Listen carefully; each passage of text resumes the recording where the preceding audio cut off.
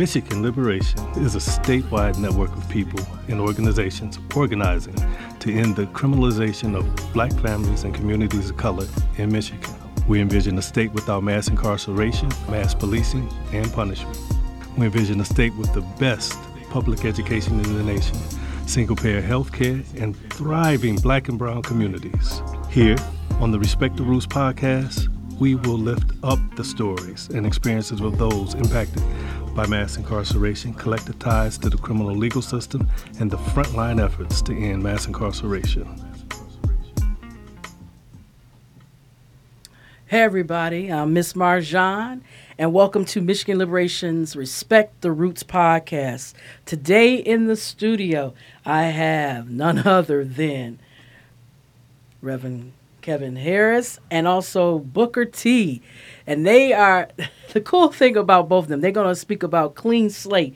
But Pastor Rev, you are the president of the board of directors for Michigan Liberation. So thank you for coming on. Thank you. And then Booker T is the organizer for Clean Slate. And I know he's got an amazing story as well. And I mean, it's just awesome to have you in the studio with me and everything. So thank you for coming and everything. So let's get started. Y'all ready and everything? Yes, it's my pleasure. You know, in other episodes, Reverend Harris, it's so hard for me to say that. I'm so used to saying, I'm saying Pastor Kev. You know, Pastor Kev, right? But we've talked about Michigan Liberation in depth and everything. But just tell everybody, what has it been like? We're celebrating 4 years. Being the president of the board of directors. And I mean, you've been there from the beginning as well. Yeah, almost the beginning. And I think that's the thing about the organization. You already have a great group of individuals who are talented in so many different ways. So it was just really a meshing of the talent, a meshing of the energy, and look what we came up with from the perspective of respecting the roots. So the roots are already strong. So therefore, the trees and the branches and the limbs are going to flourish. Right. And Booker, how long have you been with Michigan Liberation?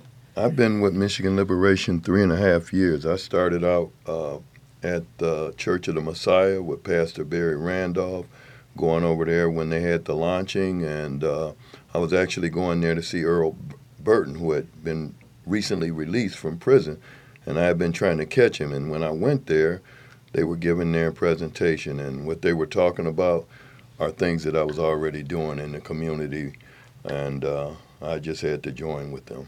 Wow, that's amazing. I have a quick little story. How I've been in Michigan Liberation for about 2.5 years, and Booker doesn't know this, but a mutual friend of ours, you know, she told me about Michigan Liberation because she had heard Booker T, her mother had heard Booker T at one of the churches here in the Metro Detroit area, and then she approached me. She knew I was laid off from 2 jobs, and I was kind of like, I don't know if I want to get into this kind of work. You know what I'm saying? And she was like, man, you got to meet Booker T and the whole crew, and the rest is history. So I just had to say that. Yeah. I'm here because in an indirect way because of Booker T. That's amazing. Wow. It is. But like I said, I'm so glad to have you both here because I want to go straight into talking about Clean Slate. Booker, you are the lead, you know, the person that is doing it with Clean Slate, and Pastor Kev, you kind of got started when it all first kicked off. So let's start with how all this started and then what's going on now.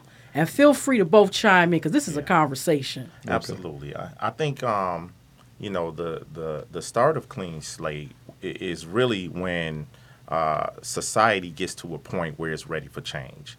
And the corporations and the community, there was a big impact of people being incarcerated because people could not find people to work anymore. Right. And society finally had realized that they had overplayed their hand by locking so many people up, incarcerating so many people, particularly from Black and brown communities. So when it got on corporate America's radar, when it got on the radar of the U.S. government and the politicians, then it began to become something that they wanted to deal with. They were forced to deal with it because of the impact of removing so many people from society that society couldn't even function anymore. So they realized, whether from the banking industry on down to manufacturing, they recognize we've got a serious problem. We need to address it. So along with that, of course, those of us on the ground level, we already knew what we were going through. So we had to take advantage of the timing that it was at that time. And that, to me, that was really the beginning of it taking shape from a legislative standpoint from across the country. Wow. So from there, what happened? Meetings, or did it go to the Capitol? Yeah. Like I can speak on it from the perspective of being in Michigan. State Representative Harvey Santana, he was the legislator who really got the ball moving on a lot of the legislation. There was a major bill package that he put together. It was like a 25 bill package. And he brought all these interested parties together, the Prosecutors Association, the state police, the legislators, the Association of Counties, because it was a lot of the legislation would impact them and people that were in jails, which was going to affect their money. So the raise the age legislation, for example. So it was a lot. And he worked on that for 2 years. Unfortunately, he didn't get it passed during that term. But the next term that came in, other legislators picked up the work and continued to push it through. So it was not something that happened overnight. Wow. Oh, man. So, and Booker, now you're working on this, what has it been like working on this campaign, Clean Slate, expungements, and just...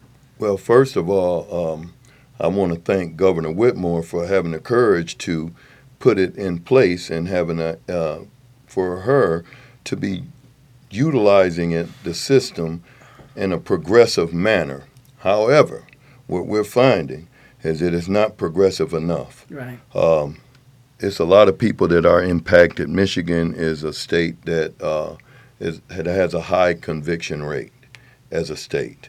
And we have 83 counties, but one county in particular, Wayne County, is the one that's been impacted the most. And it's mostly the black and brown community, as Pastor Kevin said. And so when funds get allocated and distributed throughout the state, what we're finding is that it's difficult for us to have enough resources for the hardest hit areas. And so there is a great need. There is a great need to train attorneys. Matter of fact, we started at the Center for Hope and Mercy. That was the first event that we had. I believe it was last December or somewhere around there. And it was 4 people. And the last event we had 150. The word is getting out because we follow up.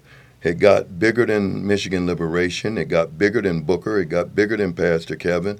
And they added you, Miss Marjon, and our other friend, Jamae, and to help kind of bring some order to it, because the system, as they gave us the reins to the horse wasn't broken. And so we had to ride the horse and get the work done, breaking the horse in on the way. Right. And as a result, we've encountered quite a few problems and quite a few issues that we were able to tweak through. Right. Yeah. You're absolutely right, Booker. And here's the thing. Even with, like Pastor Kev said,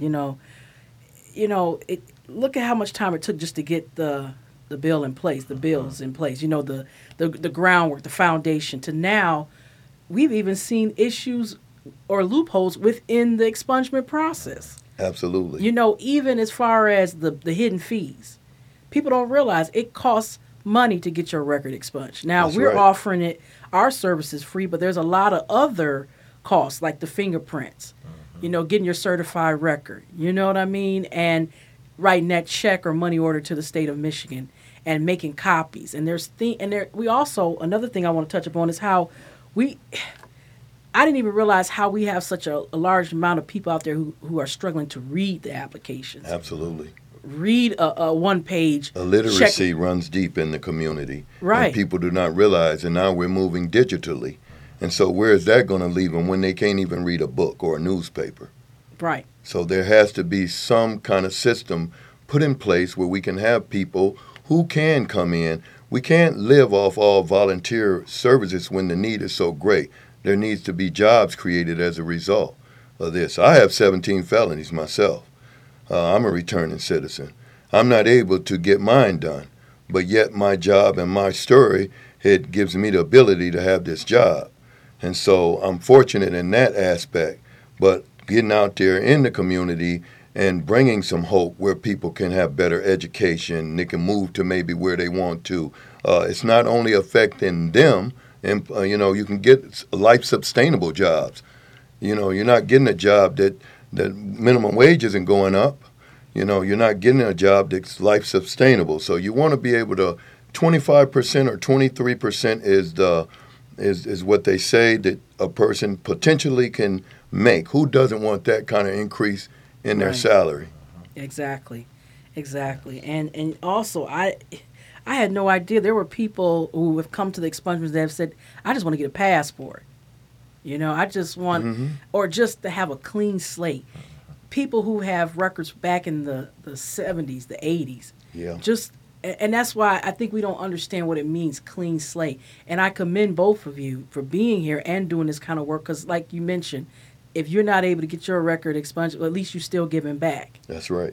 Some people are like, well, if I can't get mine, I'm not going to help nobody else and stuff like that. So, but let's talk about where do we go from here? We got about like 8 minutes. So where do we go from here? I know they've been talking about automatic expungements and Pastor Kev, you had talked about the numbers it's getting too big. That's why they're having to expunge people's records because it's getting ridiculous. Well, the thing about the method that they're talking about using automatic, where right now you're currently, if you have 3 or less felonies, you can get it done if you come to a clinic. With the automation, they're talking only expunging 2. So now you're narrowing the gap when we should be increasing the gap. So, as we got started with Michigan Liberation, and as you've seen, Miss Marjon and Jamae, and we got it going, we even had people come from Chicago, and they looked at our model, and they looked at the way that we go by it and critiquing it and being precise in paperwork, following up, getting phone calls 10 o'clock at night and still accepting them oftentimes, myself and both of you. And so there needs to be an increase in funding, not limiting and taking it away. So, it's just like if people on the other side of 8 Mile were hungry and people on the Detroit side were not hungry, what side do you take the food first? So, there has to be a distribution of the services and the funding delivered to the people who need it the most. Right. And we can't, what we found is that, and then I'm going to let Pastor Kevin say something, what we were finding after we were able to come up with a system that was really, really working, and then it's feeling like kind of like the rug is getting pulled from up under us right when we meeting the need and the people are trusting us. And so, yeah. Wow. That's so true. Booker, I agree with you. I've seen it. I've seen people come and not be grateful, but then some people are so ecstatic, about knowing that they can get their record expunged. Just seeing that light at the end of the tunnel and everything, Reverend Kevin.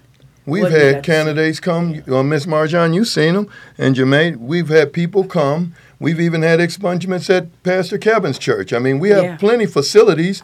We have plenty places that would have them, and we got the people, but we just don't have the funding for the services, and so that's what we need most. Yeah. We had people come from Chicago, like I said, and then they paid for everything. We need to do better in our state, and we need to get to the people. We live in America, land of the free, home of the brave, 5% of the world's population, but we incarcerate more people than multiple countries put together. Right. That has to change. Yeah. If we're home of the brave, let's be brave because we're not home of the free. Wow, Booker, yeah. Reverend Harris, I know you have your church. What's going on in the community? Real talk. This was something we talked about in another episode. What's really going on as it deals with clean slate, expunging records, just the incarceration rate? What's really going on here? What are you seeing? There are multiple. It's like an onion. What do they say? You peel back one layer, and you got to go to other layers and keep peeling it back. There are multiple layers, multiple perspectives, multiple organizations doing the work. one of the things that I think that we all have to understand is that there's an old saying that we hear about in the old West shootouts: the cavalry is not coming. It's up to those of us who are in the know, those of us who have the passion, who are concerned about all these issues that Booker talked about, to get out here on the front line and force the issue. Nobody's given us anything. They've never given us anything. The things that have came along as of right now were of a necessity. When the clean slate debate was going on, there was plenty of pushback from prosecutors and state police. I think a lot of them, they were offended that you had formerly incarcerated individuals like us at the table with them now. But it's a new day. Post Trayvon Martin, post George Floyd, there is a new awakening in our community. And those of us who are on the front lines have to understand we are the cavalry. Help is not coming. A perfect example is that the 13th Congressional District in Michigan, a 80% black district now, does not have black representation, because black people, us, we are asleep at the wheels, or those who are at the wheel are driving the wrong way. So it's up to us. We got to grab the wheel now and put things back on the right track. There's apathy. There's people that don't know, that are not concerned, and it's up to us to go out to the community and make these things relevant, because there's the faithful few of us that's out here doing the work. But we have to continue to trumpet and ring the alarm in the community, as people always say, get Pookie and Ray Ray to the table. The ones who are ungrateful and don't understand, they need to. I was at the gas station today, and a gentleman was talking about how he just got his record expunged. And I was sitting there thinking to myself, this is the work. This is why we do the work. Absolutely. So that people that don't even know how they got in that circumstance, but yet I'm standing right here and I can rejoice in that moment with him. But yet he needed to be more, to know more. I had a small conversation with him, but we got much work to do. Wow. And a lot of that burden is on us in the community. They're not coming to save us. Right. We have to force their hand. Now, Booker and Reverend Harris, you got to come back, because we're just gently scratching the surface. Yeah, we're just hitting the surface. Exactly. For sure. But I'm glad y'all came to the studio to see what was really going on. I need a minute from both of you. That's all we got, is like 2 minutes, so a minute each. Okay. For those who can't get their record expunged, okay? Because we've been talking about expungement and clean slate. For those who can't, because there's a lot of people who can't, and you know about that. What is some words of encouragement? Give me a 1 minute nugget to give somebody. Because I had to personally reach out to these people and say, you know what, unfortunately, we pre-screened you. You're not eligible. What do you tell those people? Yeah, I would say, you got to keep going. I'm one of those people. I've been elevated in the political realm, in the realm of ministry, and in the realm of activism. And I tell people all the time, those of us in Michigan know what it means when I say I didn't have an uncle in the furniture business. So you have to just work hard, keep pressing. Change is on the way. The work is still out here being done. Wow.